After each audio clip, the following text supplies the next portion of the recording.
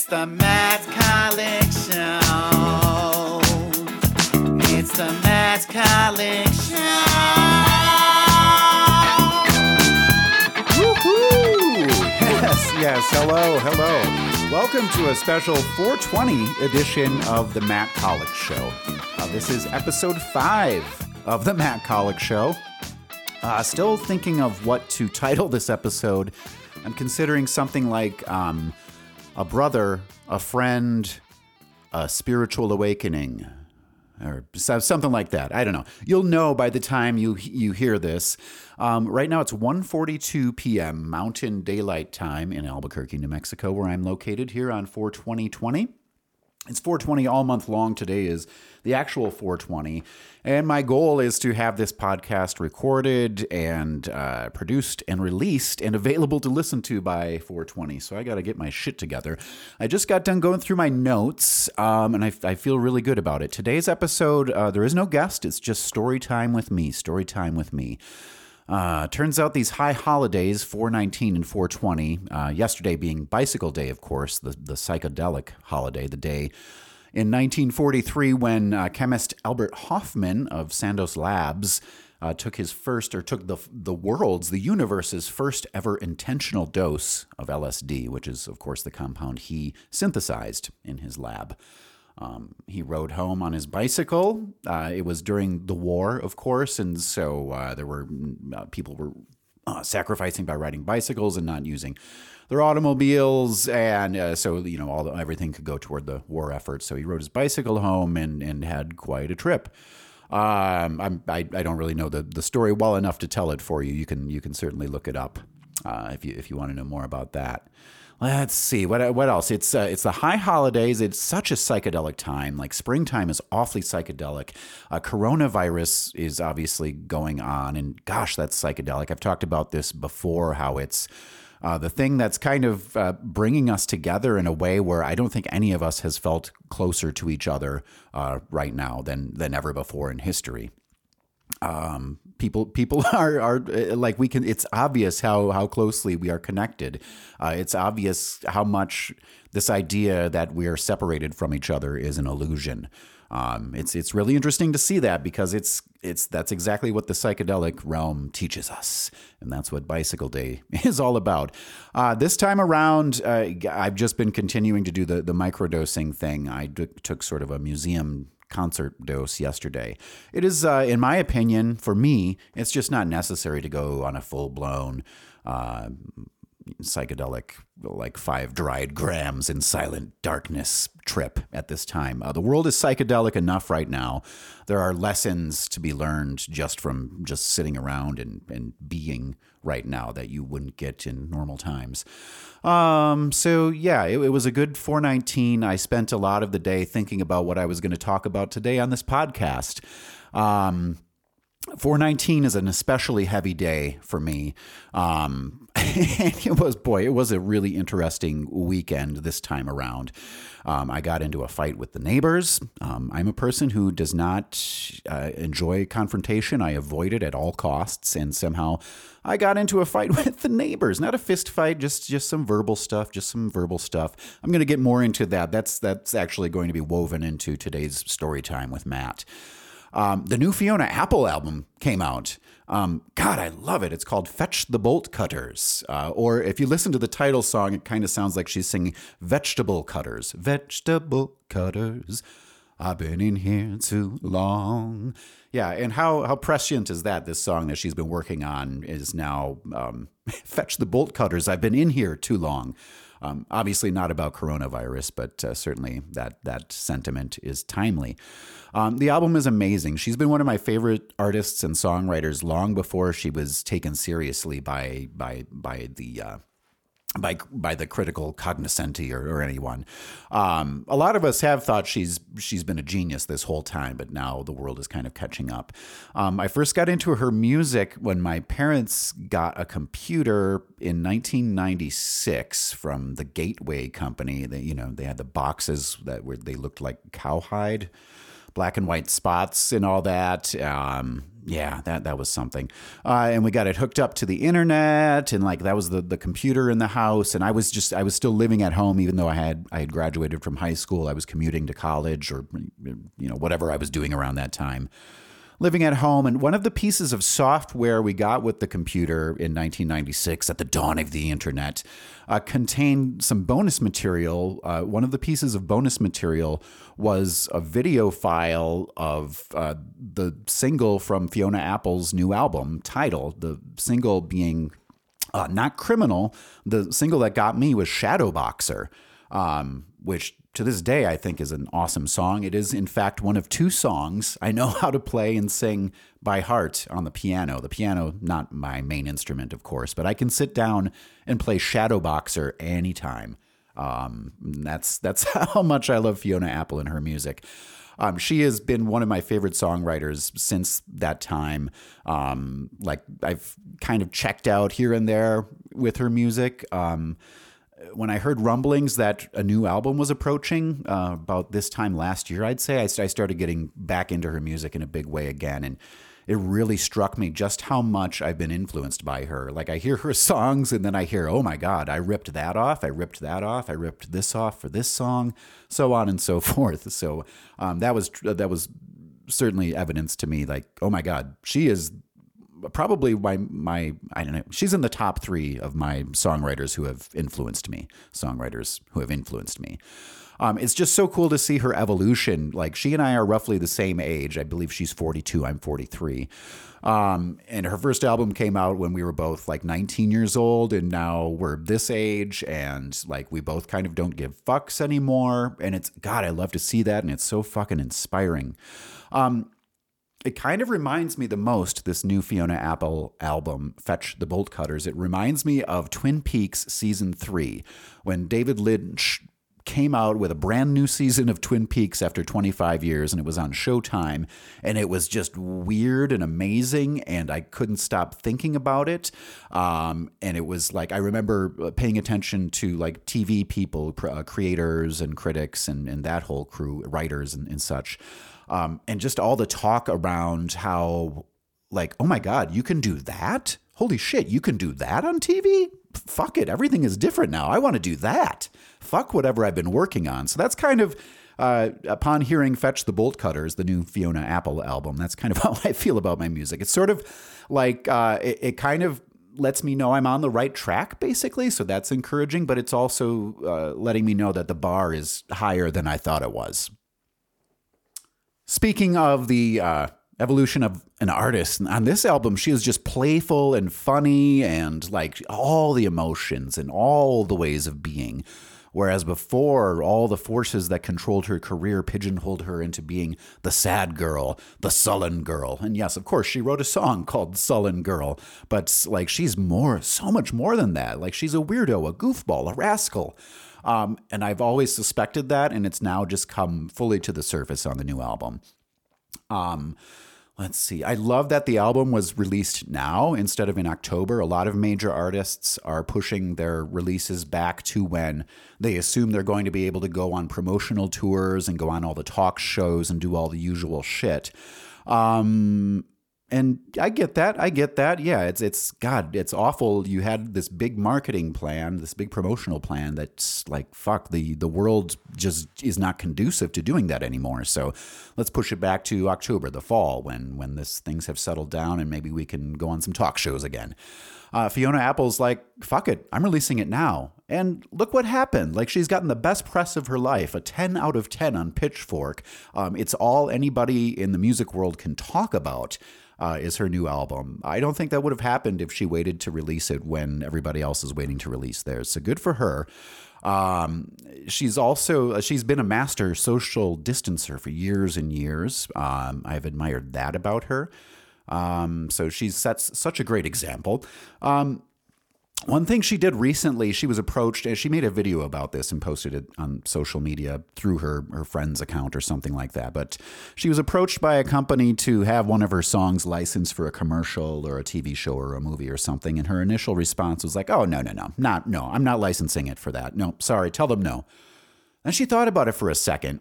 And this is like around the time coronavirus started coming around, and like it's starting to get a little scary because like people are getting really sick. We're hearing about people dying now. And she said, fuck it. I'm going to license that song because it's money I don't have to work for, that I'm going to donate the money to support the response to coronavirus. Like, it's free money.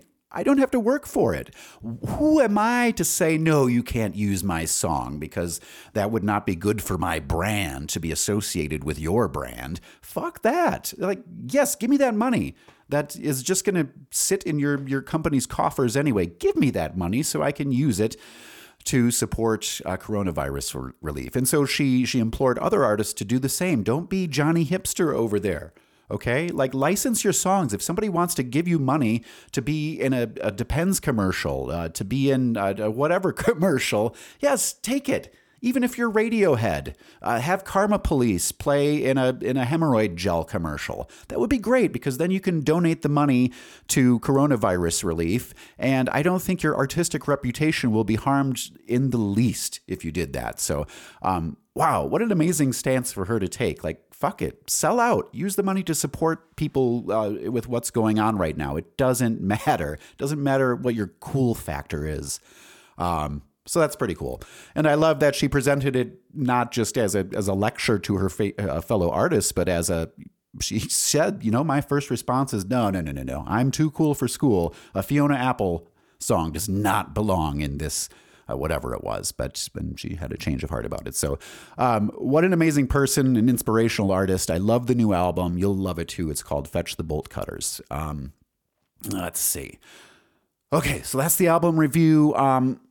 I'm going to tell more of my story today, specifically how I got here to Albuquerque, how these holidays affect me, why the month of April is so heavy and significant. Jesus, I've been feeling manic and creative and like getting the podcast done last week. The first 4 episodes out, it's just feeling amazing. And then after I got those episodes out, I kind of went through a 24-hour cycle of feeling pretty low, pretty depressed. And then, I got worked up again, and there was the thing that happened on Saturday, 2 days ago, with the neighbors, which we'll talk about later. And and a lot to work through with, all the stuff I'm about to tell you about today in story time with Matt. Before we get into it and close out the introduction, I just want to let you know the podcast is doing great. Thanks to you. Thank you so much for listening and downloading. Thank you for rating it. It is on Apple Podcasts now, so rate and review the podcast if you like it. Those things really help a lot. It helps spread the word and get the podcast to an even larger audience. But I'm really impressed with the download numbers so far. People are listening. It's pretty fucking great, and I really, really appreciate it. So thank you. Thanks for getting us here. To learn more about me, listen to episode 1 of this podcast. If you haven't listened to the other episodes, go and listen to all of them. I'm really happy with all of them. They're all great. I've interviewed Jason and Melissa Kadinger of Mary Dean. That was episode 2. I interviewed Melissa Rios. That's episode 3. I interviewed Kira Holt. That's episode 4. I'll be doing more interviews soon, but I think for now it's going to be just me talking. At least that's what it's going to be for today. It's interesting. When I released the most recent episode, I wondered, God, that's all done now. All these episodes are out now. These interviews I had been sitting on. What am I going to talk about for episode 5? Well, it didn't take me long to come up with stuff to talk about.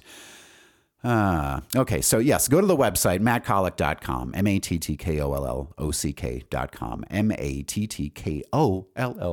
mattkollock.com. Sign up for the email list.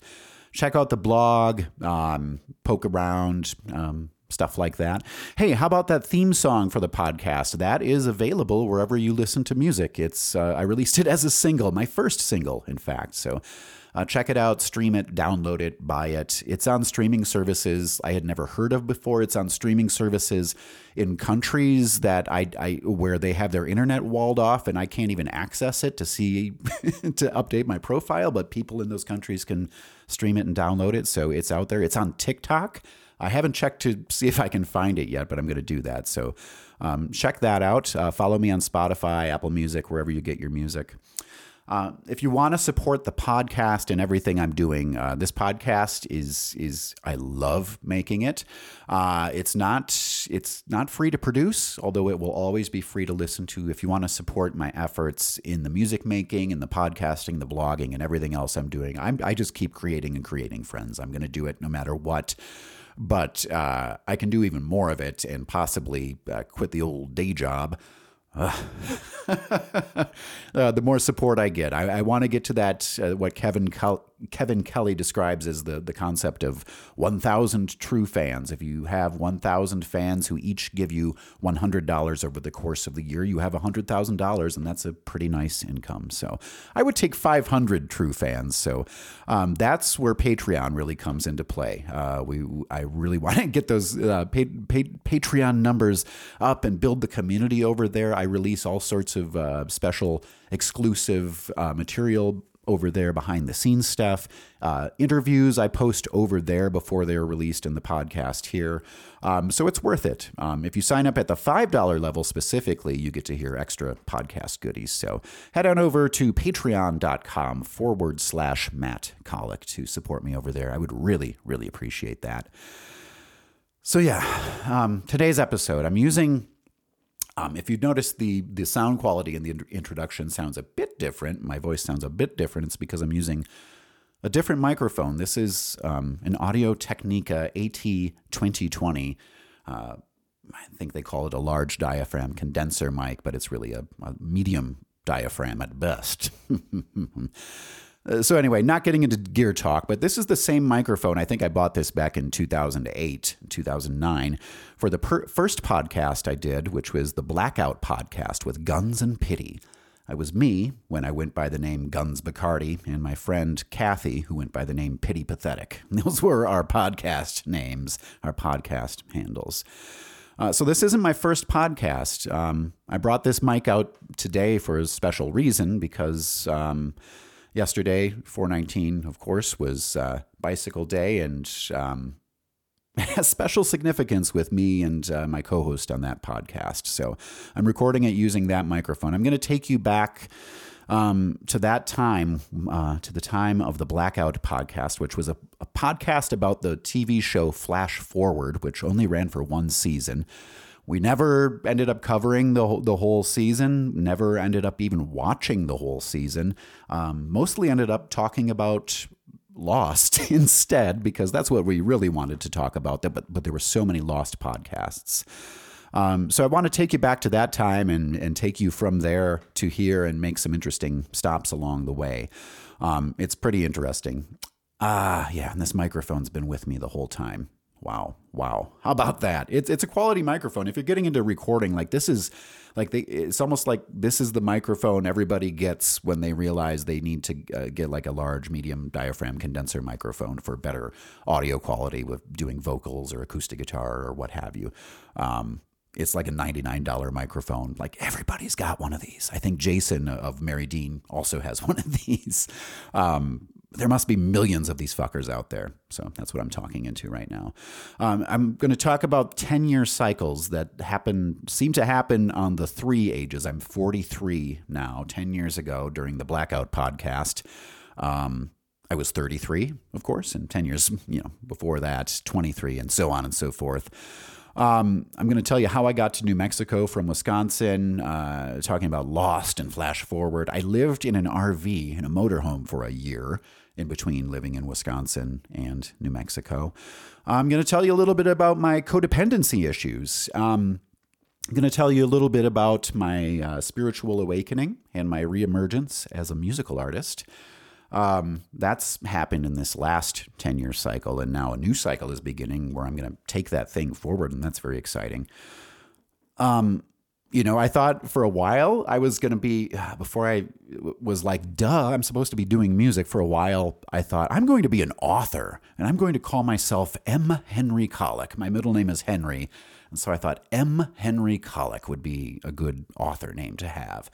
And I even started like charting out, outlining a novel, and God, I fucking hated it. I hate writing. I like, as Vince Gilligan, the creator of Breaking Bad, often says, He hates writing. He loves having written something. That's how I feel. It's just not good enough for me, and I don't think I'm good enough as a writer to have a career like that. So I'm glad I dropped that persona. That happened shortly after my spiritual awakening, which occurred about the midway point of this last 10-year cycle. Mostly, I'm going to talk. Well, not mostly, but my brother John. My brother John plays heavily into this. He plays heavily into my personal myth of Bicycle Day and what that means, my psychedelic story and what that means. This is largely a story about my brother John today. I talk about being estranged from my family, which I was for quite some time before this last 10-year cycle. I'm going to talk about mushrooms. I'm going to talk about, as the kids say, magic mushrooms, psilocybin mushrooms. And their role in my life, my awakening, and what I'm doing today. So that's what we got today. Guys, I'm going to take a short break to just take a sip of water. And before I get into the next segment, stay tuned. Be right back.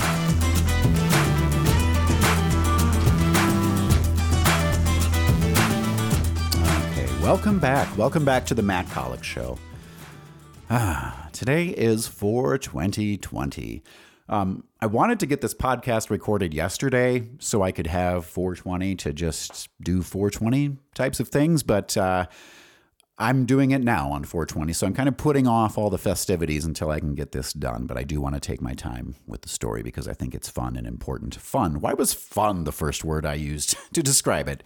That's not the best word, but there's certainly fun in it.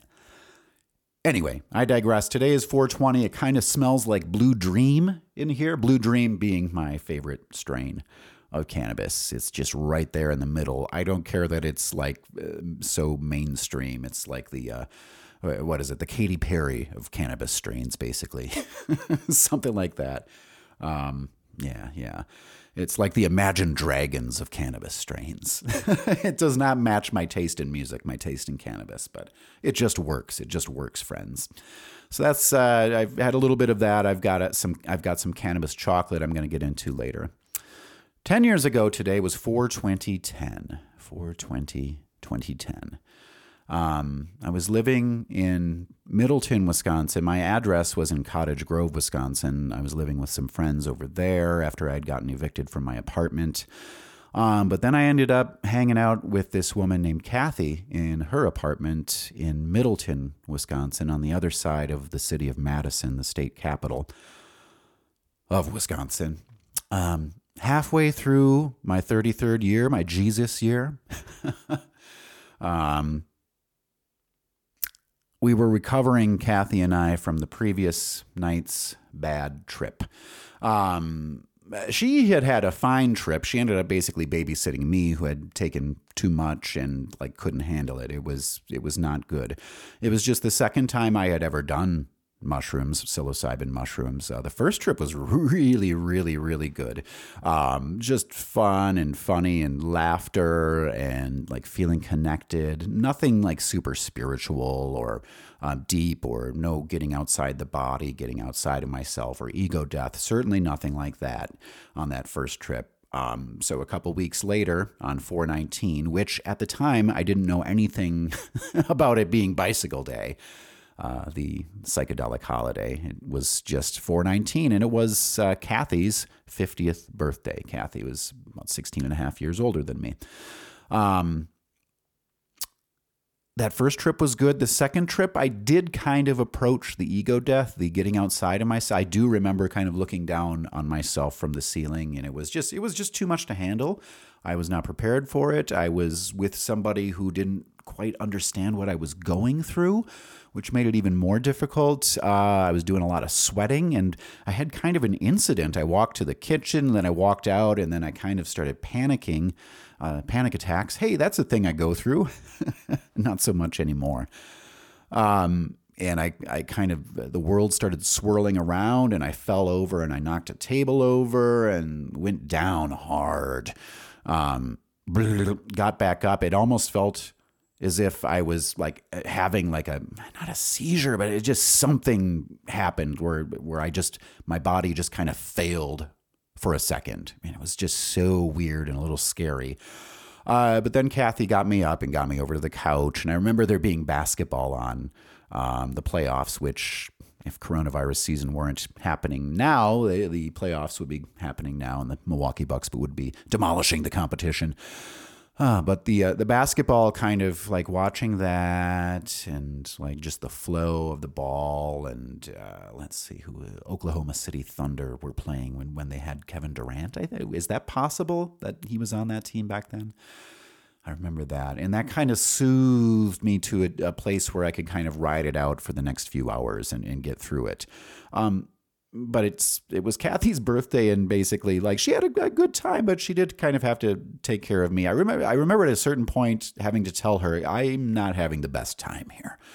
And I thought it was just obvious to her for a while, but no, it was not. And so she ended up kind of having to babysit me, and you know what? It was all right. We got through it. And at the tail end, like every bad trip is like made into a good one at the end when you kind of get to calmer waters and just kind of float down the easy river, and you can breathe again, and life is starting to come back in the way that you expect it and are familiar with it.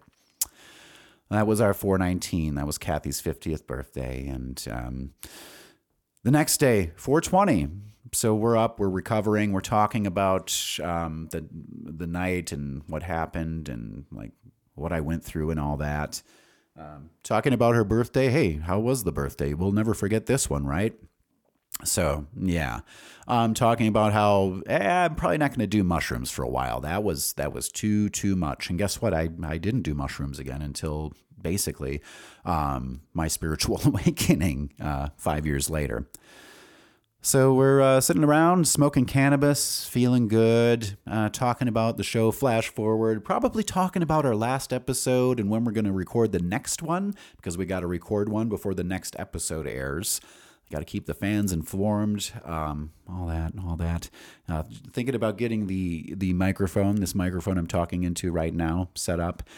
I get a call from my mom, which at the time was, it was not pleasant to see my mom showing up on the caller ID, my parents showing up on the caller ID, because I was very, very much estranged from my family.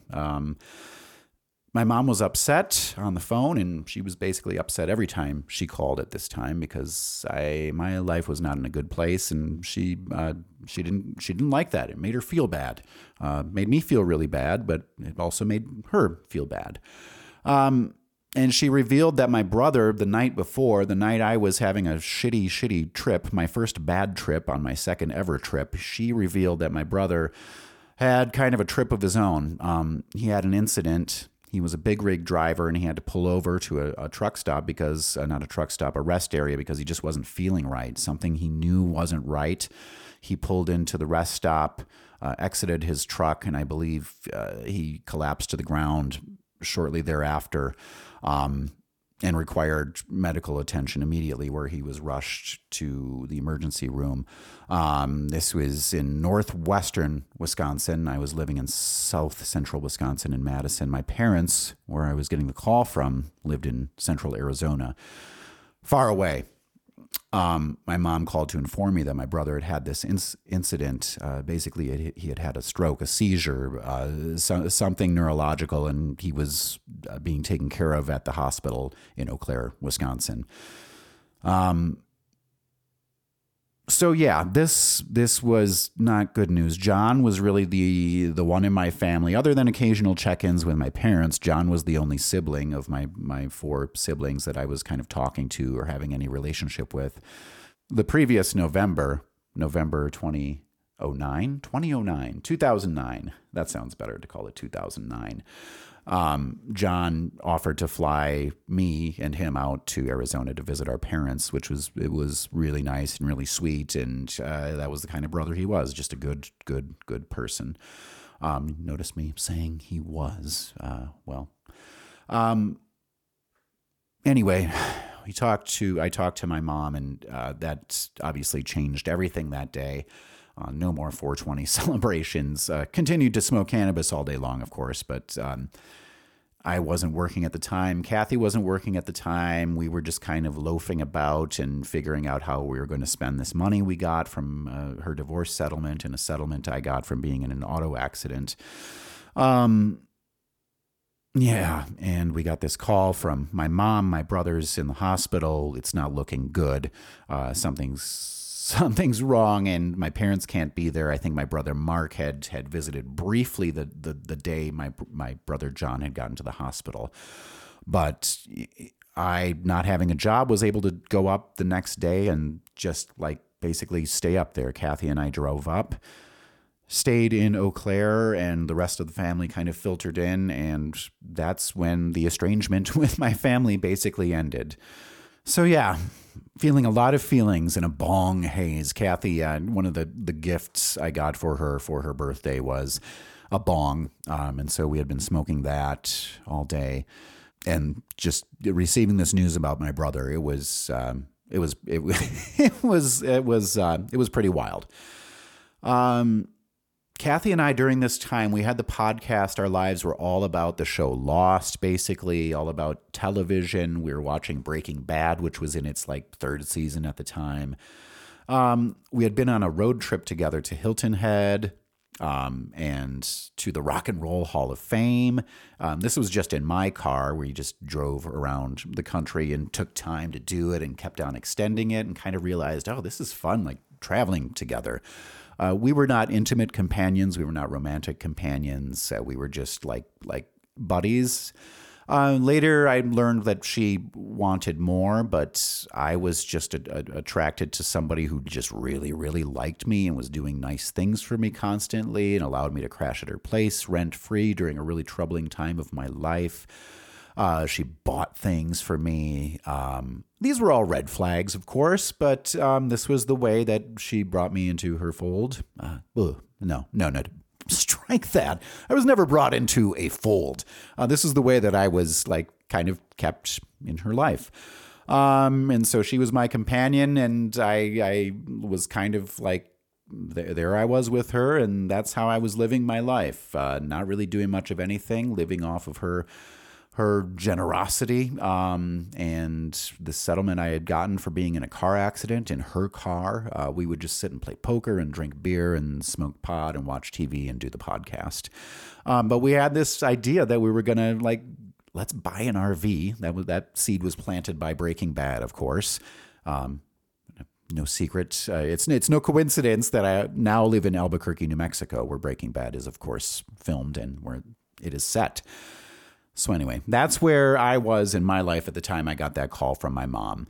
We drove up to Eau Claire, Wisconsin, got to see my brother.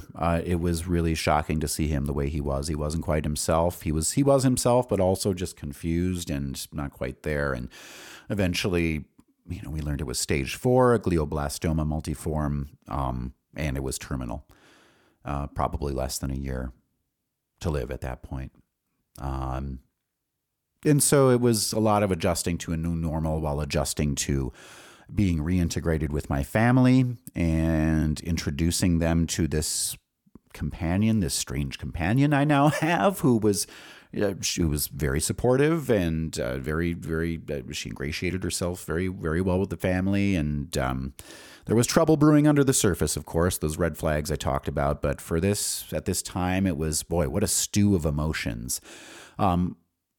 We had stayed up in Eau Claire for some time, and then on the way back, we were driving back in the car, and we saw on the back roads that there was an RV for sale, a motorhome that it said like $79.95 in the windshield, $7,995, which was about the price range we were talking about if we were going to actually buy an RV and travel around the country. We went and looked at it. Drove all the way back down to Madison and kind of talked about it. I had driven the thing, took it for a test drive, and we decided, when we go back up to Eau Claire in a couple of days to see John again, we're going to buy that thing. So we did, and we drove it back to Middleton, and the RV adventures began at the very same time when my brother was revealed to have a terminal brain tumor, major, serious, tragic, very sad, but also the beginning of one of my life's great adventures with one of the people who really truly means the most in terms of the effect they had on my life and what I did with all that time in my life. It's really an unforgettable time of my life that year in the RV. We went to the finale of Lost, the series finale of the TV show Lost, which was our obsession at the time. Both of us not working, just being slobs and loafing around and watching Lost and podcasting about Lost under the guise of podcasting under some other shows, podcasting about some other show. So we went out to California, to Los Angeles, to watch the series finale of Lost in the Orpheum Theater in downtown LA. People from the show were there. I met some people from the show. I met L. Scott Caldwell, who plays Rose of Rose and Bernard fame. That was fun. I got my picture with her. I don't know what happened to that photo, sadly, but it was good. I remember us being the only ones basically who didn't stand up and applaud and give it a standing ovation at the end because it just kind of hit us, the ending of the show, the wrong way. As it did many people, as it turns out. Many fans were not satisfied with how it turns out. I can tell you now, I love the ending of Lost. I made my peace with it and more than made my peace with it. But gosh, that was weird. Sitting in that theater being surrounded by that crowd and just... holy shit, this is the end. This is it. It's over now. We drove the RV out there and stayed at this RV park in the desert for like a week, maybe a week and a half, and had a rental car that we drove into the city to watch the finale and like do stuff in LA. We drove the RV out through Arizona and went to the Grand Canyon, went up through like Wyoming and visited Devil's Tower, and then meandered our way through South Dakota and Minnesota and back to Wisconsin, where we helped take care of my brother for a little while. At this point, John had been moved at a certain point in the summer from Eau Claire to Stevens Point, Wisconsin, where he lived. Actually, Plover, Wisconsin, the central part of the state. My parents were there. They were kind of leading the charge and taking care of him. Kathy and I were like out traveling around, but making sure like we got back so we could help out too and just be there. And I think, it was fun calling my parents and checking in and having John get on the phone and telling him about where we were adventuring at that particular time. Like, he was lucid, he got it, and I think he was delighted by that. And I was delighted to tell him about it too. Like, my spirit of adventure is very much informed by him. My spirit of travel, of movement. The way I move comes from John in so many ways. I'll talk about that a little later. So basically, we were traveling the country in the RV. We went to Glacier National Park and back. That was amazing, one of the most magical places on Earth. And then in winter, we had to decide what we were going to do with the RV. We kind of wanted to hunker down for a while. My parents decided they wanted to get back to Arizona where they lived. They didn't want to be in Wisconsin for the winter, and it was decided that my brother would accompany them. And he would move out of his apartment, basically, and just live the rest of his life in Arizona, sunny, warm Florence, Arizona. And that's how they would do it, where they could all just be as comfortable as possible. Kathy and I decided to follow them out there, and we found a spot in nearby Apache Junction, Arizona, where we stayed through the winter. We arrived on November 5th, 2010, my nephew Will's birthday. It was the day I had been like an on and off cigarette smoker, and I decided I don't want to do that anymore. I don't want to basically it was because I didn't want to hide it from my parents anymore. That was the most stressful thing about it. So I decided, fuck it, I'm not going to do that anymore. So I decided on November 5th, the day we arrived in Arizona, that I would smoke my last cigarette. So I smoked my last cigarette, a disgusting Camel Light, in the driver's seat of that RV, which we named after the submarine on the show Lost. We named it after the submarine on the show Lost, which was named after the video game that they played in their writer's room, Galaga. The RV was called Galaga, which was the site of the smoking of my final cigarette. November 5th, John passed away just 2 months later, on January 5th. That was something. We had been taking care of him. He had been slowly deteriorating and wasting away, having more and more seizures, more and more difficult seizures. Eventually, he just could subsist on like ice chips and wasn't really getting much nutrition into his system, and his body shut down, and he was gone. The funeral was back in Wisconsin. Kathy and I rented a car and drove up there. That was that was kind of fun. Just that whole odyssey, like he's finally gone, he's finally at peace, like his spirit is free. And mind you, this is before I was into all the spiritual stuff, so it's hard to tap into exactly how I was feeling about where he was and what happened to him at that time. But I know for a lot of us who were around him, it was sad, but it was also freeing. Like this is over now. It really did feel like he died on April 19th in so many ways. That's how my mom feels, because that was the end of a chapter, and then like his deterioration took another several months until January 5th the following year. So he made it to the new year. We watched the Rose Bowl with him. And then we went back to Wisconsin for the funeral. It's so surreal. The Packers won the Super Bowl during this time. They were in the playoffs during this time, and like really getting hot and beating all the teams they were not supposed to be beating on their way to getting to the Super Bowl. Kathy and I got back to Wisconsin and watched got back to Arizona and watched the Super Bowl in our RV. We had it parked stationary all through the winter on this couple's land where they had an RV spot set up with electricity and water, and the dump station, so we could dump the black water, stuff like that. So anyway, we watched the Super Bowl there. My brother had just passed away, and yet there's all this excitement and joy and euphoria surrounding the Packers, which is such a big thing in my family. While all this is going on with my brother's passing. So such a strange mix of emotions. And isn't that just how it is every single time when stuff like this happens? It's never all the good stuff all at once. It's never all the bad stuff all at once. John was gone. We're taking this rental car. I think about different modes of transportation. I think about movement with John.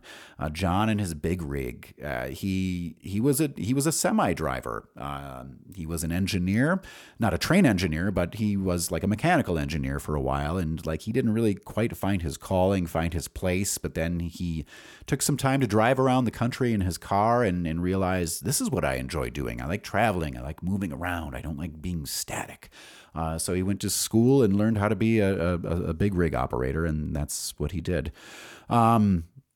There's the RV, Galaga, the motorhome. There's hiking and walking and running. John taught me basically how to do these things. I remember going to this little ski hill in central Wisconsin with him where he taught me all these sort of half philosophical, half running / like hiking strategy things for competitive moments, competitive situations, or just life in general, like work your way up the hill. Really give it your all as you're going up the hill, because for every upward climb, there's a downhill, and you climb uphill. You give it your all on the uphill. You give it all your effort.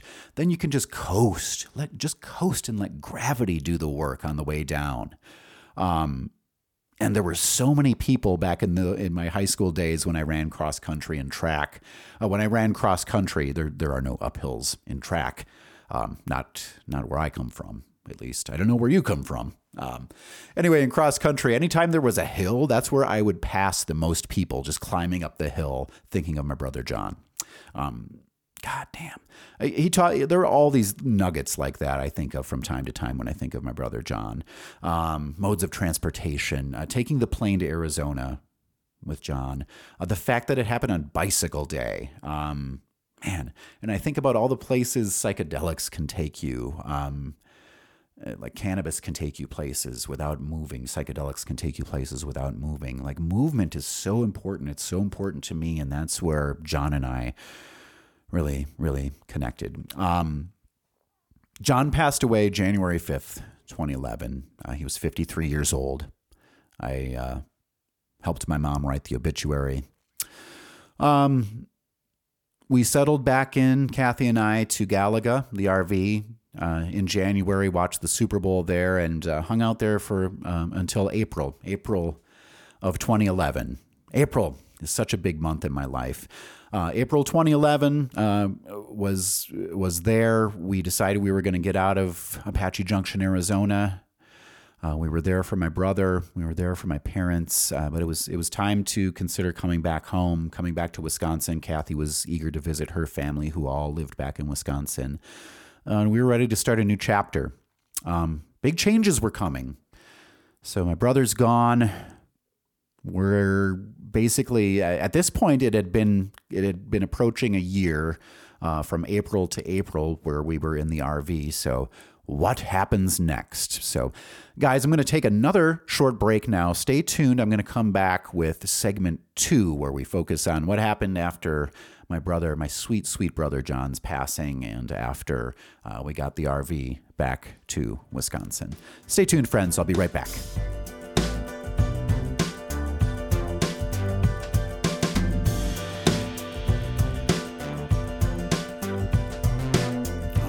We're back. Welcome back to the Matt Kollock Show. Today's Storytime edition of the program.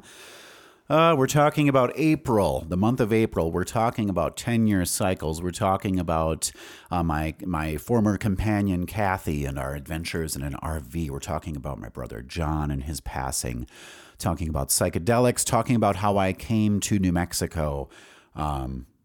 Talking about getting into a fight with the neighbors. That's coming up. And talking about how all these things tie together.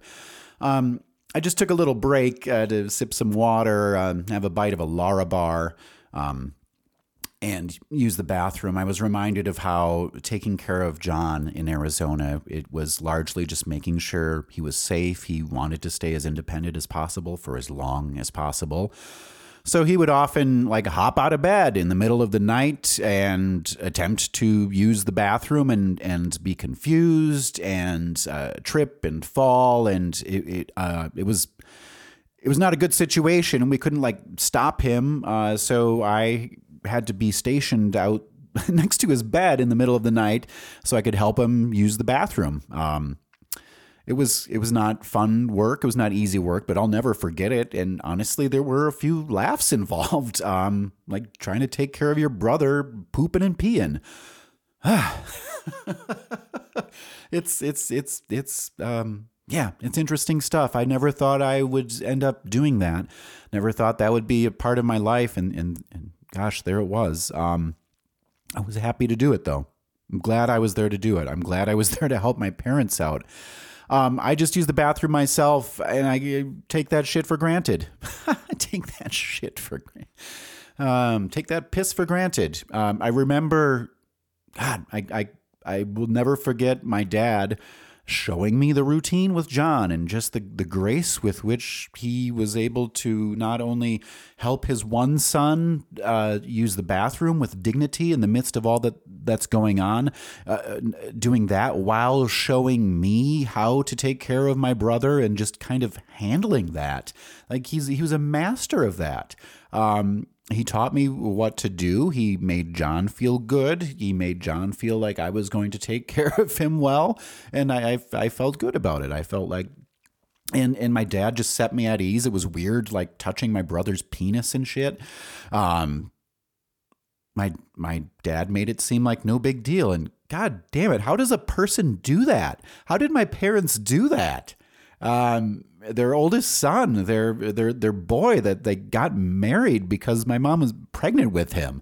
And now they're taking care of him and ushering him into the next phase of his life, his death.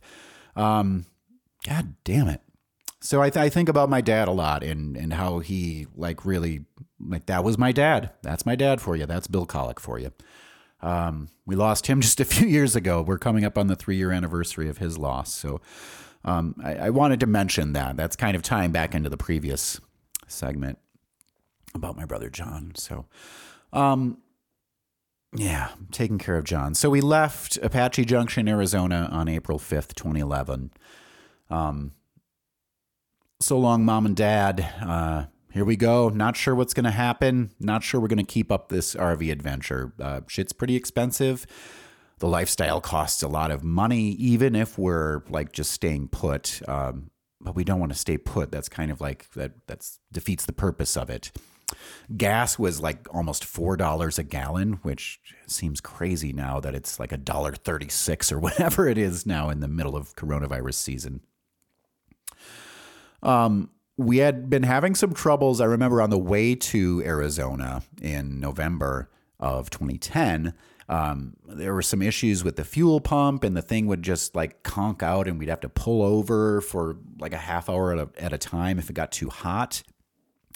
And it was a real pain in the ass, and it had caused a lot of anxiety. On the way out of Arizona, there was a part of me, actually a pretty big part of me, the magical, mystical part of me that thought, well, it's not the magical, mystical part of me. That part I believe in, but there was a fraudulent, magical, mystical part of me that thought, you know what? I bet that with the RV having sat for 5 months in Arizona in the winter, I bet all the problems have gone away. Nope, they didn't.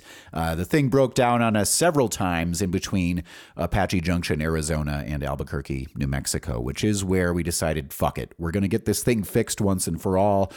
We don't care how much it costs. We're starting to think we're not going to live in the RV anymore. Anyway, it's too expensive, so might as well get the shit fixed so we can get safely back to Wisconsin and we can sell the thing and not have to like say, yeah, but the fuel pump needs fixing and all that. So we happened to be in Albuquerque, New Mexico.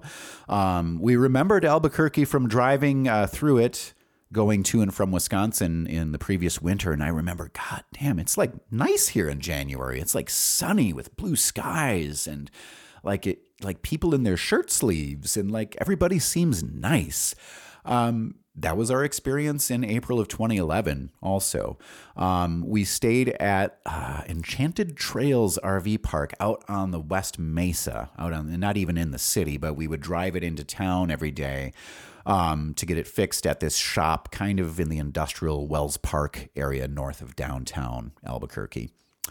And while it was getting fixed in the shop, like we had to take it there like 3 or 4 consecutive days. And we ended up staying in Albuquerque for like another few days after that because we were just like walk around downtown and hang out. We saw like base camp for Breaking Bad filming. And it was just like a magical time in Albuquerque. And it really, that along with our experiences like stopping to get gas or whatever, back in January, along with the amazing, stunning cinematography of Breaking Bad, kind of convinced us when we got back to Wisconsin that fuck it, let's move to Albuquerque, New Mexico. So that's what we did. We went back to Wisconsin via Illinois. We stopped at the Abraham Lincoln Presidential Library and Museum, which I recommend highly, highly, highly. We also stopped at before that at the Arch, the Gateway Arch in Missouri. I wonder what my friend Byron was doing that day as we drove through Missouri in the Midwest. There were some terrible like tornadoes that were sort of following us. Like we stopped in Joplin, Missouri, and then like the next day later there was this terrible tornado that took people's lives in Joplin, Missouri. And so that thing, it was just kind of this weird storm system, like seemed to be like 24 hours behind us as we moved up to Wisconsin. It was really, really strange. We ended up hunkering down at Kathy's mom's place in suburban Madison, Wisconsin, over on the east side. Just getting fat, living super unhealthy, basically coming to terms with the fact that the RV journey is over. We need to make more money. The Odyssey with John is over. He's gone. Like, I'm just feeling so much grief, but people are moving on. The world is continuing. And like, I'm experiencing tons of anxiety and panic and not really knowing what to do with it. Like this relationship with Kathy is starting to get weird now that we're like settling in at her mom's place. I'm worried about depending on her. I'm worried about like striking out on my own and living my own life and not being in this weird codependent relationship and not wanting to like not depend on her. I was kind of worried that for a while that she was going to insist on doing something on her own, and I would just have to strike out on my own, even though I was desperate to somehow get out of this weird relationship that, we would devolve into these awful, awful arguments and fights and just say the worst shit to each other. And I have never been like that in my life, but something about this relationship with her, and I bet she would tell you the same thing. Something about that relationship with me was just so toxic. And yet, I depended on her so much. That's the way she made it. That's the way she engineered this relationship. And so I was happy to know that she was thinking about Albuquerque and thinking that we should go there together. So we sold the RV for basically the same price that we purchased it for the previous year. It was a 1-year odyssey, basically. We bought it for about $8,000. We sold it for about $8,000 to this couple who was going to pack their stuff in it and kind of live in it as they took their time moving to a new job in Seattle, I believe. And then they were just going to have the RV for shits and giggles after that. So that was fun. I think it was this guy, this Scandinavian guy named Sven. And Sven and his brother, Joseph, or who knows, came and picked it up, and they gave us the money orders, and he had to, for some reason, get there was a limit on the dollar amount, and so we ended up with 12 different money orders that were all signed by Sven. And then we shook hands and exited the RV and said goodbye. And then we kind of just watched from inside Kathy's mom's garage at the RV on the street. And we thought, okay, let's go watch and put our arms around each other and just watch Galaga drive away and then we'll say our goodbyes. My God, that's so fucking sad. I'm tapping into the sadness right now as I think about it. So sad. I have, side note, on Galaga on the RV, we had one of those stickers in the window that has the outline of the 50 United States. And then when you visited a state, you get to put the sticker for the state in the outline for that state. That's in the closet in the office here where I do the podcast. Gosh, that was something. So we're standing there. We're waiting for them to drive the RV away so we can say goodbye. And they just don't fucking leave. They just don't fucking leave. 15 minutes goes by. We're smoking cigarettes and stuff. Okay. What's going on here? Half hour goes by. A fucking hour goes by until they finally drive the thing away. They're probably just sitting in there, calling insurance and taking care of all the business. But Jesus Christ, you guys, drive a couple blocks away at least so we can have closure in the way we want it. That was weird. Anyway, and I'll never forget that. So the RV was sold. We had a little influx of money. We had kind of decided, okay, moving to Albuquerque. I was doing all sorts of research on the city and not enough research as it turns out because of where we ended up. But I was learning about it and the climate and what's available for jobs and just all that. And it's all super, super exciting. And I thought, man, we're going to get involved in the film industry and be extras on all these TV shows and shit. We bought a Honda Accord, rented a moving van, and we moved to New Mexico in the first week of June 2011. So we left Arizona in April 2011, and then 2 months later, here we are in New Mexico. So we packed up the truck, towed the Honda Accord behind us. I think we left on a Friday, stopped in Overland Park, Kansas that first night. It was very humid.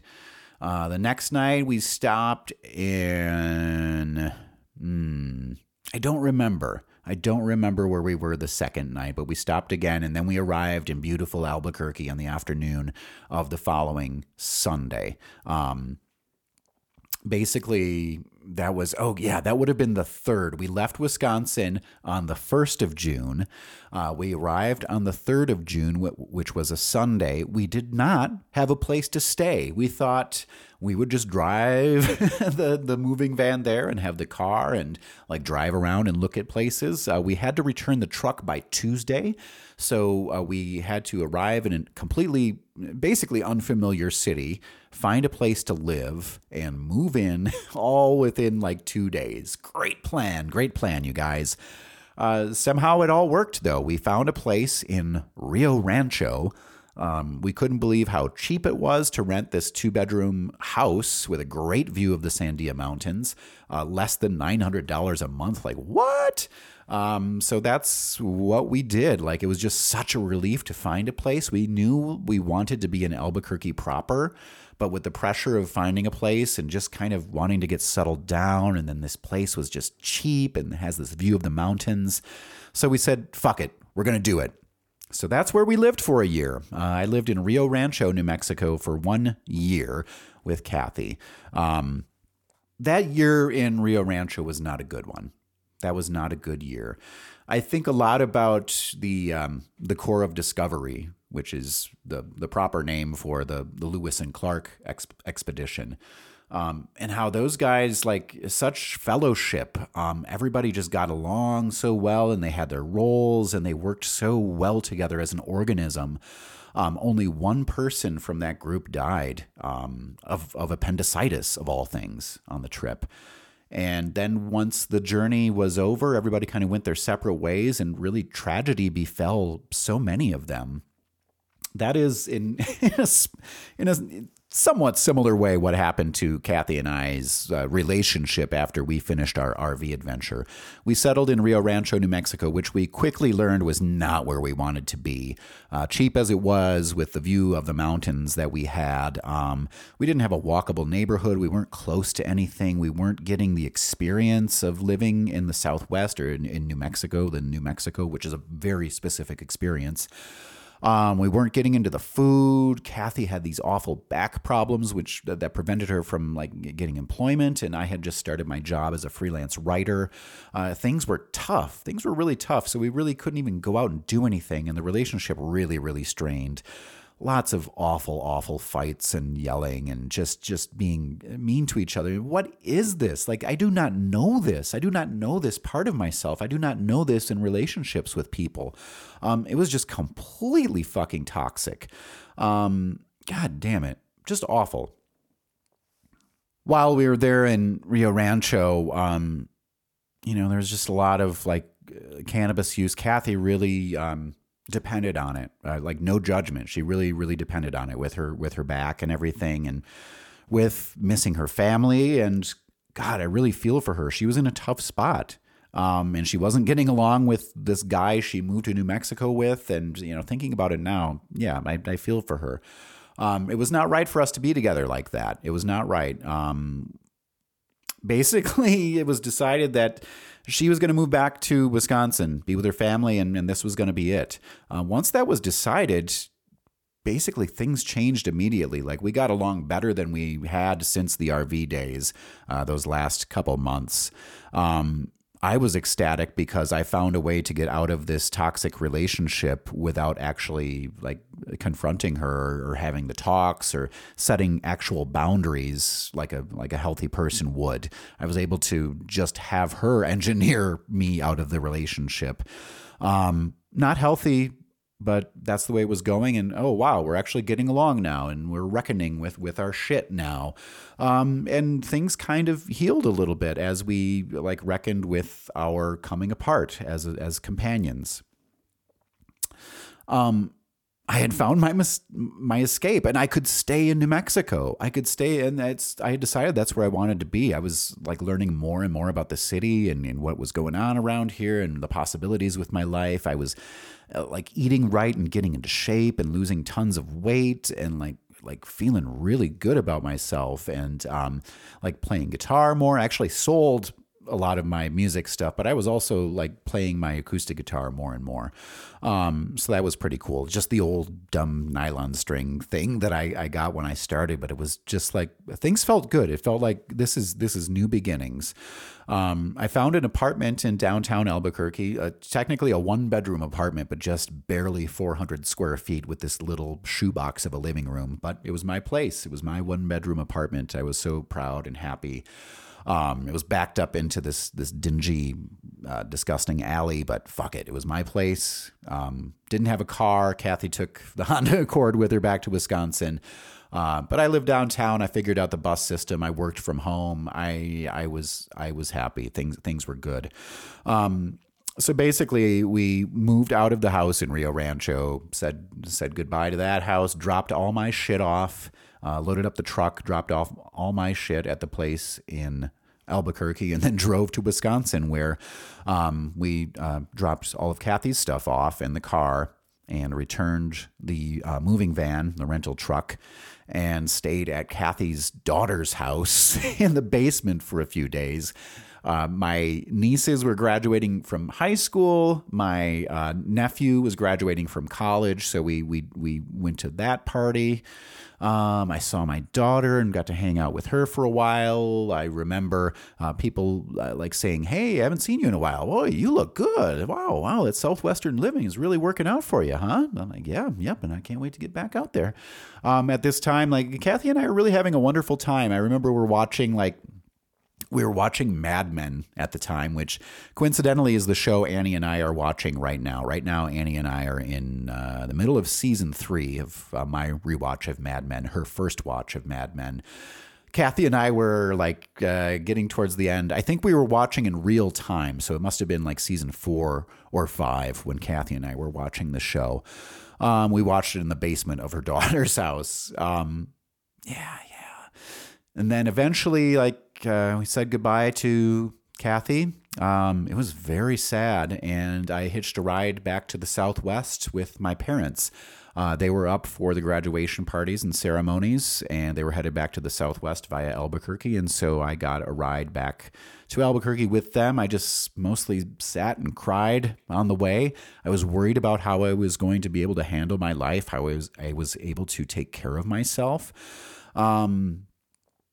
What's this going to be? Am I going to be able to make it? Like, I'm into my 30s now. What's going on here? Can I do it? Can I make enough money? Can I be an adult? Like, a lot of worries, a lot of concerns, but also just so much excitement.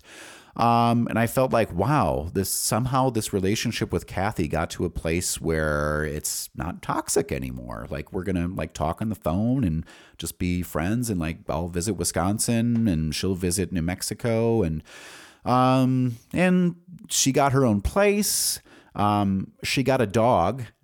She got this beautiful big dog, like a German Shepherd, something mix that she called Coda, Koda is the name of the dog she got. And I was so proud of her and so happy for her. And she was nurturing relationships with her family and her children. And it felt like things were in a pretty good place. Of course, red flags abound all over. When I visited Wisconsin, there were all these weird struggles and shit around the amount of time I was going to spend with her versus spend with other friends versus spending with my family.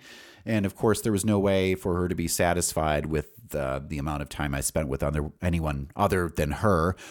That was troubling. So I spent most of that trip to Wisconsin arguing with Kathy. That was bad. There was a trip, she came on to New Mexico, which wasn't as bad as my trip to Wisconsin. It was on my turf, and that was a lovely time, but still it was oh yeah, I see why this doesn't work. I see why this doesn't work, why this is toxic.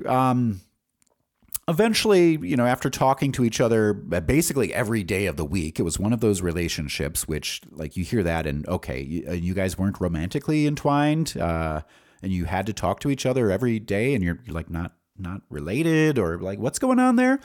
It was this weird expectation that we would talk every day on the phone. And then we had a chat on the phone one day where we decided, and this was her idea, we decided that we didn't need to talk every single day. That's not necessary. Let's just check in once a week, or when it feels good. I was like, oh, Yeah, that sounds right to me too. I was actually thinking the same thing. What a relief. I'm so happy to hear that you and I agree on that. Like, yeah, we know we love each other. We're here for each other. We'll check in when we need to, and everything is all good. 5 days go by.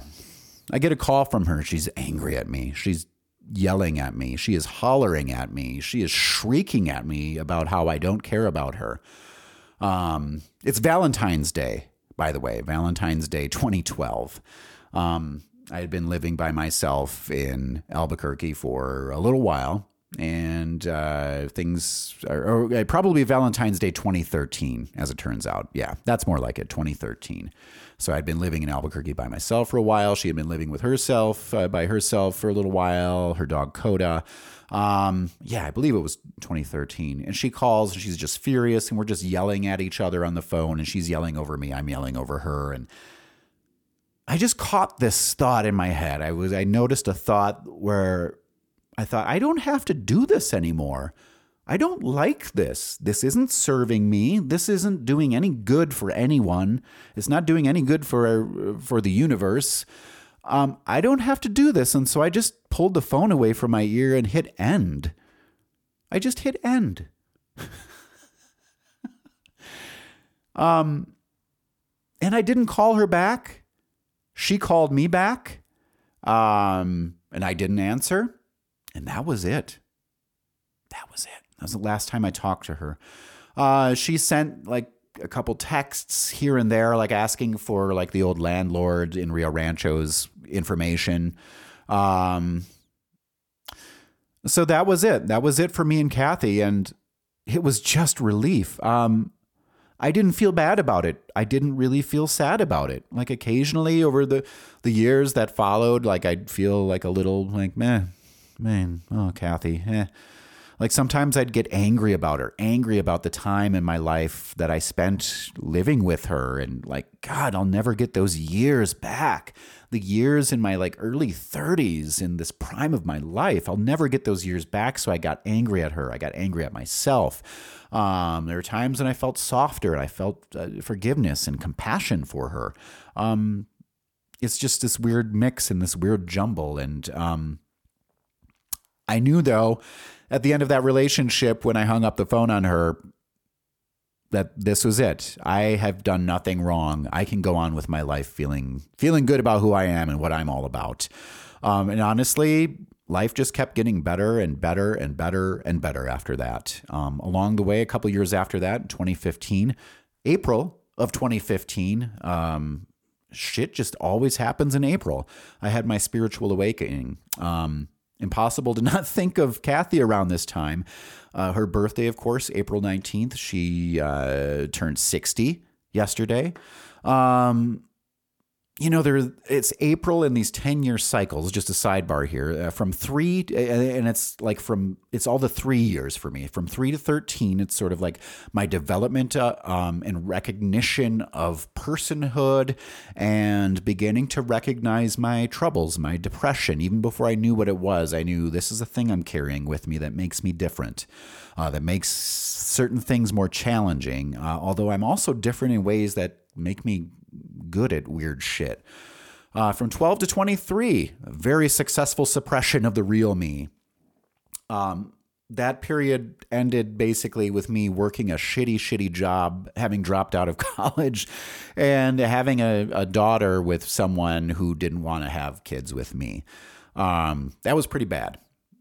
From 23 to 33, those are the shadow years, completely depressed, living a life of quote unquote sin, just complete disharmony with others. That's when I was estranged from my family, didn't have a relationship with my daughter, was just getting fat, living an unhealthy life. No judgment about fat. I was just unhealthy. I was not eating right. I didn't care about myself. I was treating myself like a piece of shit. And I was ashamed of myself. That's what marked those years. That ended when everything happened with my brother John, starting on April 19th, 2010, on Kathy's 50th birthday. How about that? A new cycle is beginning right now. Now that it's April in a year when I'm 43, a 3-year. I'm noticing myself. We've got this coronavirus thing happening. I just dropped my podcast, the first podcast I've done since the Blackout Flash Forward podcast that I did with my friend Kathy 10 years ago. I'm giving fewer fucks than ever. I don't care about making my art accessible or palatable or good for the marketplace. I just want to be me. I want to play my music with the windows wide open and express myself in a way I've never felt like this before. Something is happening here. It feels fucking great, and I can't wait to see where this takes me. So, this is the 10-year cycle. It's really been a cycle of healing this last 10 years and discovering who I am, what I'm all about, what kind of relationships I want, what kind of relationships I don't want. The whole relationship with Kathy truly brought into relief who I am, who people, and how I attract people like her. That's not the first time I've been involved in situations where people like that have felt like they can have control over me, and they are right, because I'm just so willing to submit it. First, they come on by just being such a sweetheart, just treating me so well and making me feel so good about myself, making me feel so special. But then I find that they use that to just keep me in their thrall, keep me in their circle, keep me in their control. And it becomes about trying to please these people to me. It becomes about, if I can just make them happy, then things will settle down and we can all be happy. This, friends, is codependency. This relationship with Kathy, that made me aware of that. And I am not going to get into a relationship like that again. And boy, thank goodness. So that's where I'm at today at age 43, where Bicycle Day 2020 happened yesterday. It's 4/20/2020 today, 2020. And here we are. I'm excited about this new cycle. I'm going to take another short break. I'm going to come back with another segment, and we're going to tie all this stuff up in a nice little bow, okay? I'll be right back, friends.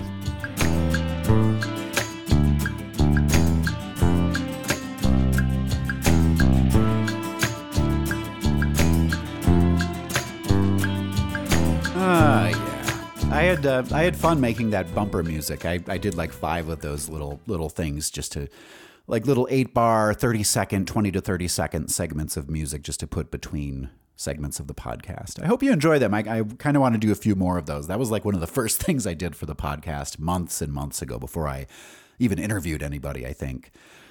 So anyway, Fiona Apple, I was talking about her new album, Fetch the Bolt Cutters, earlier on on another album of hers, her most recent album prior to this new one, 2012's The Idler Wheel. She has a song called Werewolf. I was thinking of a line from that song and my old friend Kathy, and in that song Werewolf, she says, "Nothing wrong with when a song ends in a minor key." It's not about where the relationship ends. It's where the relationship took you. It's all the places you were. It's the totality of it. It's not about the ending. The ending is just another aspect of it. It doesn't have to be remembered for its ending. So I remember my relationship with Kathy pretty fondly, actually. We had a lot of fun adventures. She was there for my brother John's passing. I couldn't have gotten through it without her. She taught me a lot. She taught me about how to be a good domestic partner, which I'm so proud of today that I am in my relationship with Annie. I learned a lot about that from her, and by making food for her and hanging out with her, and that was a way I could pull my weight in the relationship, where she was basically supporting us both. So I became a really good domestic partner there, and even though it was not a romantic partnership, I felt good about being able to do that and being good at it, and learning that skill, which I carry with me today. Nothing wrong with when a song ends in a minor key. So life is good. Life is pretty good these days for me personally. Of course, there's always light and dark, but I'm excited about what the things that are happening now and where things are going. Things are happening. The more I am myself, the more things improve, I've noticed. I've made my peace with Kathy and those memories I talked about. I've moved on. Life is good. I feel like I've healed. I've stopped so many old patterns, and I've given myself a chance to live a healthy, rich, fulfilling life. I had this spiritual awakening in 2015 that really was a game changer. It really kind of pulled into focus everything that needed to come into focus about who I am, how my mind operates, what paths my my brain tends to take. I was able to kind of erase those paths and create a bunch of new ones. I started writing songs again. I started playing shows. Now I'm doing the podcast. I've got a blog. I'm presenting myself authentically to the world. Things are really good. I've got this amazing partner, Annie. I've got an amazing relationship with her and her family, and like it's real unconditional love that goes both ways, and we support each other, and we love each other, and we help each other achieve our dreams, and we are so much stronger together than we would be apart. And it's really so powerful how much this relationship we are in together multiplies and reinforces. And it's just so exciting to be where I'm at in this life, to be where I'm at in my relationship, and to have learned all the lessons I've learned. And I think about my brother John, and how much he has influenced my life, and how much those lessons he taught me about running and moving have influenced the way I approach life, and the way, I think my brother John was hiding some things in his life. I think he took on a fundamentalist religious stance because he didn't like certain things about himself. I don't want to be that way. I'm not saying that's what precipitated his brain cancer. But I don't think it was healthy. I don't think it was healthy that he substituted this Christian fundamentalism for an honest assessment and acceptance of who he actually was. So it's so complicated. Like, I love my brother so much, and he taught me so much, but he also taught me that I don't want to suppress myself. I want to be authentic. I don't want to take this Midwestern attitude of just keeping your nose down and not making too big of a fuss about, like, no, I need to express myself. Fuck it. We all die. We all fucking die, people. Why are we doing anything but living our most authentic lives? Come the fuck on. So yeah, these are the things I think about in my life, and these are the ways those relationships with John and Kathy kind of still inform me and teach me to this day. Last summer, I reconnected. I mentioned my old friend Byron before. He is the owner and proprietor and CEO, founder of Byron Amplification. Visit byronamplification.com. He builds some of the world's finest hand-built tube amplifiers from his shop in Columbia, Missouri. He also makes amazing guitar pedals, which I just got my first one. I'm embarrassed to say I only have one of them.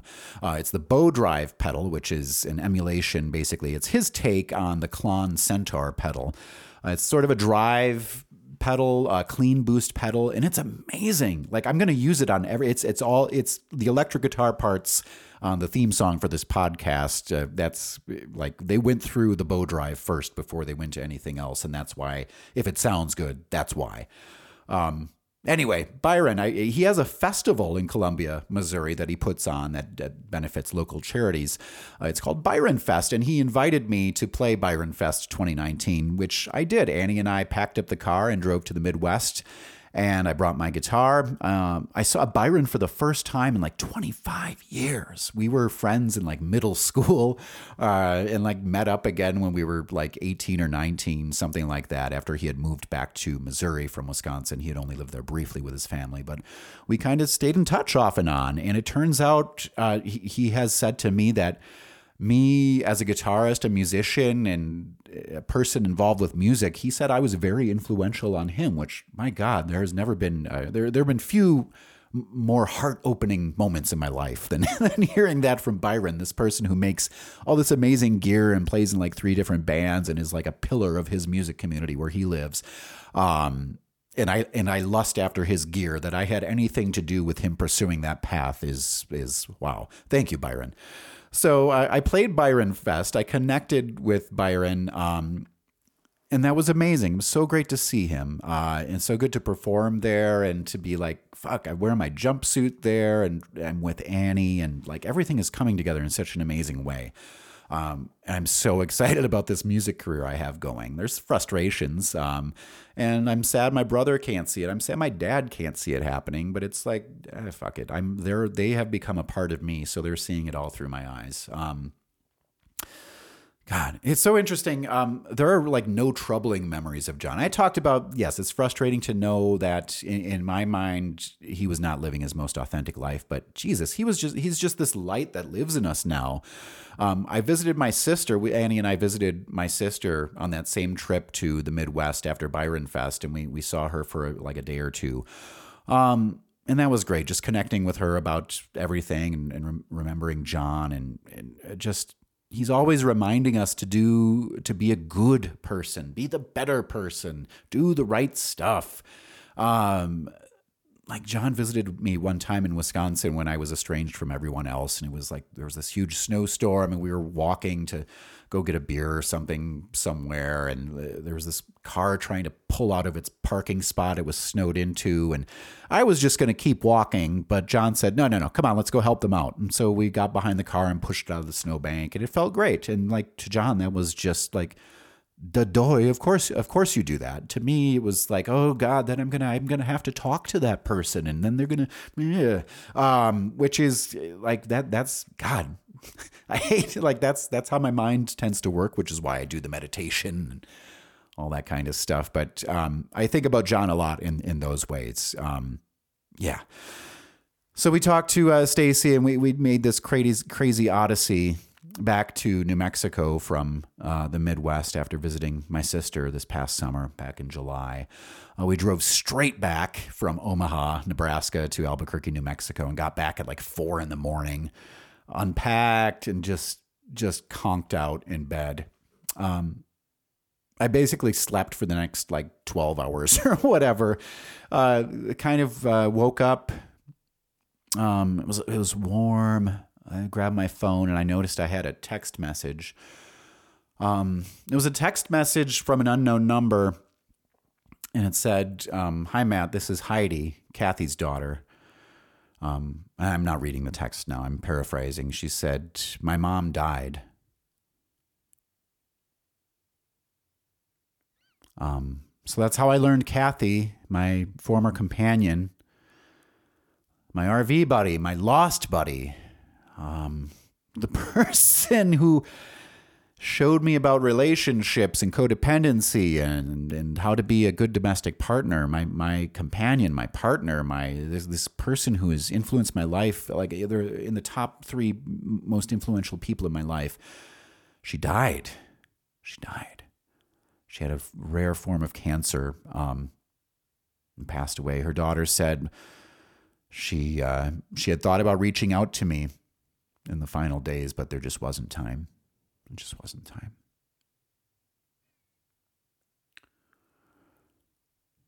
So yeah, that's something. That's something. So that was surreal that afternoon, waking up after the Odyssey in the Midwest and just feeling so good about where my life has taken me to, like, yes, here you are, but there's also, like, don't forget about this. Don't forget about this part of your life too. Because I'd kind of kept Kathy relegated and confined to a part of my mind that I rarely visited and rarely talked about and rarely showed anyone else. Just did the bare minimum to keep it alive and to keep it healthy and to revisit it from time to time. So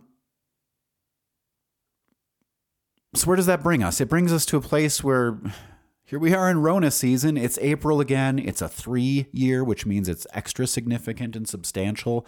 Things are shifting in a huge fucking way. I'm in the middle of this music and podcasting career, which is all of a sudden really fucking taking off. I'm just going to have a sip of water here. Hang on. Yes. Considering how to land how to land this plane. We're getting to the end here, friends. We're getting to the end. We're going to wrap it all up. So right now I'm here in Albuquerque with Annie, the love of my life. We're together forever. I feel so good about myself, so confident, and yet there's so much dark and light. I have no reason not to move forward as the most authentic version of myself. Why should I try to please anyone else? Why? Be like Fiona Apple. Be like Fiona Apple. I feel really good about where I'm at. It's impossible, though, to be here without having gone through where I've been. Yesterday was 4/19, Bicycle Day, Kathy's 60th birthday, the 10-year anniversary of John's incident, the 10-year anniversary of my first bad mushroom trip. Very close after the 5-year anniversary of the mushroom trip I had after that bad mushroom trip, the first trip I took after that bad mushroom trip, where I had my spiritual awakening, where everything changed. Kathy would have turned 60 yesterday. It was so charged yesterday too, like, holy shit, real big things are happening. And it was charged largely because I got into a fight with the neighbors. That's right. Me, Matt Kollick, got into a verbal confrontation with the next door neighbors. This older woman who lives with, she basically has a son or daughter who is partnered and married, and they have a couple of kids. Excuse me, and I believe they all live together. They have a dog who lives next to our house, basically. They keep her chained up in this really, really confined, small, uncovered area next to where they have their swamp cooler hanging down on the side of their house, which is right next to our house. And they keep her in there, living in her own shit. They never clean it up.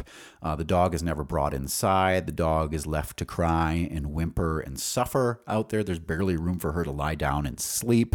We wake up to her barking constantly, wanting to be let in. I think she thinks we're the ones who can let her in, but we can't do that. And I've been feeling really irritable about that dog, and the way they take care of her, and the way we are the ones who always have to deal with this dog's barking and crying and whimpering. Like, they are like, I came home Friday. Was it Friday? Yes. No, it was Saturday the 18th. And this is where, like, things are really brewing. Saturday the 18th, I went to the dispensaries to stock up for 4/20, which is today. I got all my supplies. I got my Blue Dream. And I got home and I noticed my neighbors next door were all sitting out, enjoying family time in the yard and barbecuing and blowing bubbles. Meanwhile, that poor dog is locked up and barking and crying on the side of the house, and I'm the only one who can hear her. I had been thinking about confronting these neighbors for some time. Annie actually talked to the woman who lives there about a year ago about the dog, and she apologized and said they would do a better job. And that lasted for about a month, and then it was back to business as usual. So Saturday, I get back from the dispensary. I want to have a chill time. I want to work on the podcast. I want to do cool stuff. And this poor animal is barking and crying. And meanwhile, the people who are her caretakers are just living their best life on the opposite end of the yard, where they don't have to hear her. I went over to the fence and I said, hey, your dog over here. What are you doing about her? Why are you neglecting her? Why do you let her live in her own shit? That would be a good first step. Start cleaning up her shit. I have to fucking smell it every time I'm in the shower, because that's where they keep the dog, and where the dog defecates is right outside our bathroom window. I kind of came in hot. I have to admit, I came in kind of hot.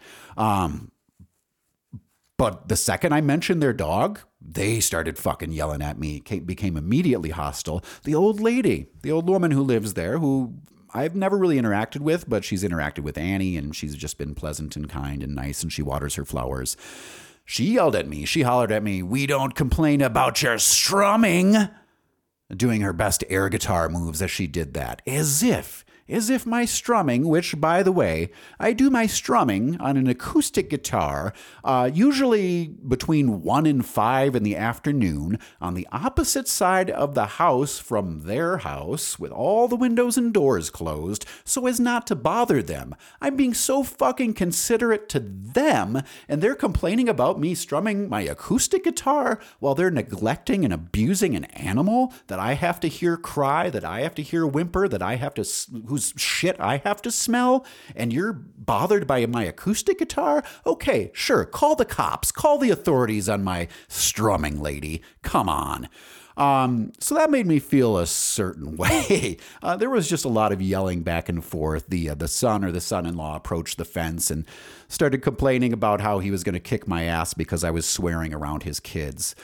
Dude, if you want to set a good example for your kids, take care of that animal. Take care of that living being who I can count its vertebrae through her back, through the skin on her back. She's so well taken care of. And they were hollering at me about how they take good care of the animal and she's not abused. Oh, no. Seconds later, what are they doing? Cleaning up her poop and bringing the dog inside. And they've been model caretakers of this animal in the 48 hours since. I did call animal welfare and they visited and they'll be making additional visits. So moral of the story is I don't care what kind of asshole I have to be if it means the neighbors are going to take care of their animal. And I realized it's okay to be the villain. I can be that person if I need to be, and it's okay. I can still be a spiritual person. And thank goodness I'm a spiritual person and I meditate. It's not that I'm a meditator and I'm a spiritual person. Therefore, I am always calm. I am always chill. There's no confrontation, no drama. No. It's the other way around. There is all that tension, that anger, that heat in me, that's those feelings about other people who like abuse animals and stuff like that. Now that I'm mindful, I have more control over my emotions. Even though I got a little hot yesterday and maybe didn't handle it exactly as well as I could have, I have no regrets whatsoever. I was able to get back to my normal heart rate. I was able to enjoy my evening. I was able to appreciate the fact that they were taking care of the space where they keep their animal and cleaning up its feces and perhaps giving it a nice place to live, at least for a little while. Ultimately, it would be nice if we could get that animal out of there and to an owner who will take better care of her. Holy shit. So yeah, I got into a confrontation, which is something I don't do. I feel embarrassed that I hadn't said anything sooner, but I was just like, Annie and I, oh my God, I almost called her Kathy. Annie and I were so afraid of confrontation, or so uninterested in having confrontation. It's amazing. Like, the lies you'll tell yourself, or what you'll tell yourself just to be able to maintain the illusion that your neighbors are good people, just to be able to maintain that illusion of harmony. I should have done something long ago. We should have brought it up long ago. We shouldn't have let it happen like this, but it's like you want to believe your neighbors are good people. And I bet for the most part, they are good people. I'm sure they have like wonderful family memories and traditions, and they probably donate to good causes and stuff like that. But that can be, and also it can be true that they're shitty animal owners. Jesus, thank God I'm a spiritual person, but it doesn't mean that I'm just chill and open and easygoing all the time. No, it means that sometimes I recognize that for the greater good, I need to be the villain. I need to be the righteous villain. And that's what I did. That's what I did on Saturday. And I'm like jazzed about it. I feel good about it. I can't wait for them to, I'm excited about playing music later today with the windows open and the doors open and just letting it flow. And like, yeah, complain about me playing my music. Complain about me playing my music. I dare you. Bring it on. I give no fucks anymore. I feel amazing. I am aligned. I am harmonious. I'm in the best relationship of my life. Things couldn't be better. And yet there is light and dark. There's light and dark. So that was the fight I got into with the neighbors. God, I used to care so much about what other people think. You know, in the past, I might have taken her comments about my strumming to heart. about me playing music and thought, oh shit, yeah, she's right. I probably should quiet it down. Now I'm like, nope, you know what? I am not doing anything wrong. Like, I do so much to be considerate to those clowns. And they don't give a shit. So fuck it. I'm just going to do my thing. There's nothing wrong with me expressing myself in the afternoon playing music. If people are expressing themselves with their leaf blowers and their neglected dogs, I'm not going to feel bad about expressing myself through my music. So, so many feelings, so many cycles. God, these 10-year cycles, the cycles I'm experiencing right now between this sort of mania and low-grade depression and everything that's going on. It's just such a ride. And gosh, I sure am glad you're here. I'm so happy I did what I did for the dog across the way.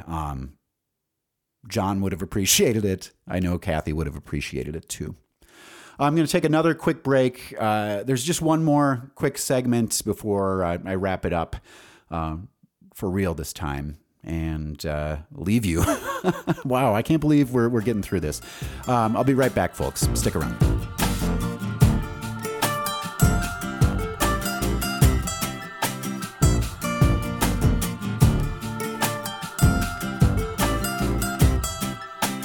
Okay. The Matt Kollock Show is back. I've had some water. I feel good. Took some breaths. I noticed the time. It's almost 3:30 p.m. It's 3:29 p.m., which means we're 51 minutes away from 4:20, and I want to release this thing by 4:20 p.m. It's going to be heavily unedited, I think, because it's very important for me to get it out by that time.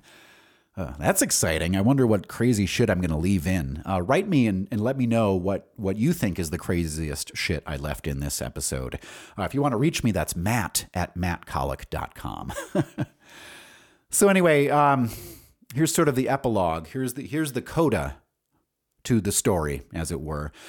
All this stuff with my brother John, Bicycle Day, psychedelics, 420, my friend Kathy, the adventures in the RV, getting to New Mexico, these neighbors and the fight with the neighbors, that poor dog confined. And I mentioned the same way I keep myself confined. I mentioned the same way I keep my artistry, have kept my artistry confined, the same way I keep my difficult memories and experiences confined. I mentioned the memories of Kathy and my life with Kathy as my companion.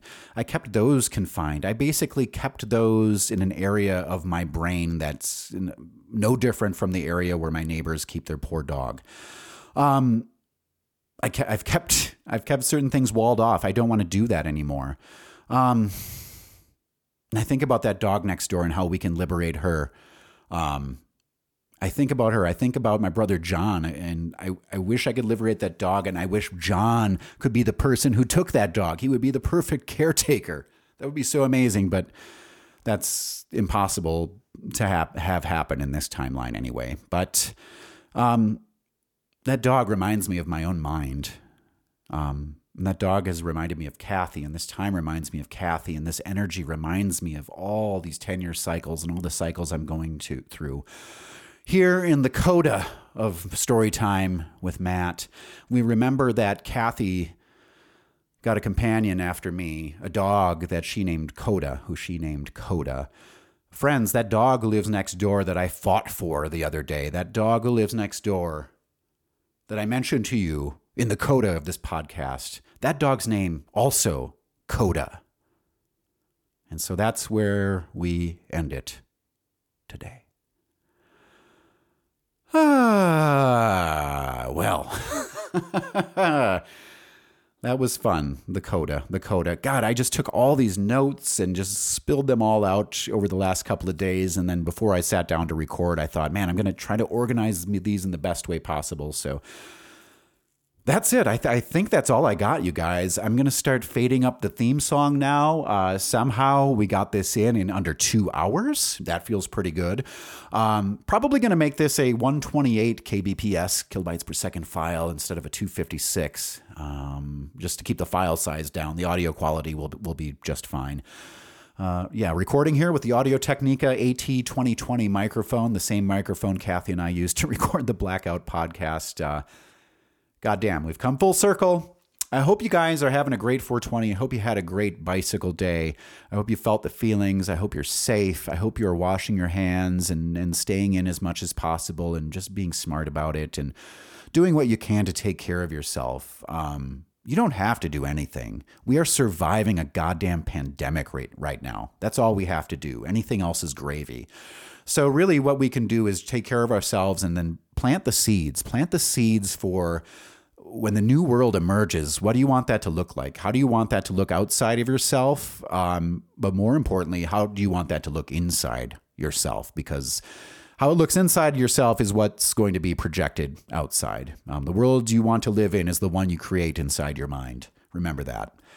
So yeah, with that, again, my name is Matt Kollick. You've been listening to The Matt Kollick Show, episode 5. Please go back and if you haven't listened to the previous episodes, episodes 1, 2, 3, and 4. Episodes 2, 3, and 4 feature interviews with musicians I love. Check those out, please. Visit the website, mattkollick.com. Sign up for the email list. You'll get updated on all the stuff there. I'm releasing an album soon. It's going to be called, it is called Microorganism, and it's fucking amazing. I can't wait to share it with you. I conceived it like less than a month ago. About a month ago when all the shit started going down. And it is my quarantine album. It is my coronavirus album. And it just happens to be the first album I'm going to release. So follow me on Spotify or wherever you listen to music. That way you'll be informed when the new music is released. Right now, my first single is out there. It is the theme from the Matt Kollick Show podcast. So stream that, follow me on all the streaming services, download the song, visit the website, become a patron, won't you? That's where you can really support me and make sure the podcast keeps going at a high quality and that I get the guests and that I can spend time on the production and that I can maybe upgrade to some better gear in the future. If you have the means to support me, how amazing. Really, and I believe this honestly, it is enough that people listen and support me that way and visit the website and do all that. But really, enough that you listen. If you do feel compelled and you feel something in your heart that makes you want to support me at an even greater level, consider becoming a patron of mine. You can do so for as little as $1 a month, but $5 a month gets you a lot of cool podcast extras specifically. So head on over to patreon.com/Matt Kollick. That's patreon.com/MattKollock. That's all I got today, folks. Again, have a great 420. I'm going to edit this thing, release it, and then I'm going to burn one down.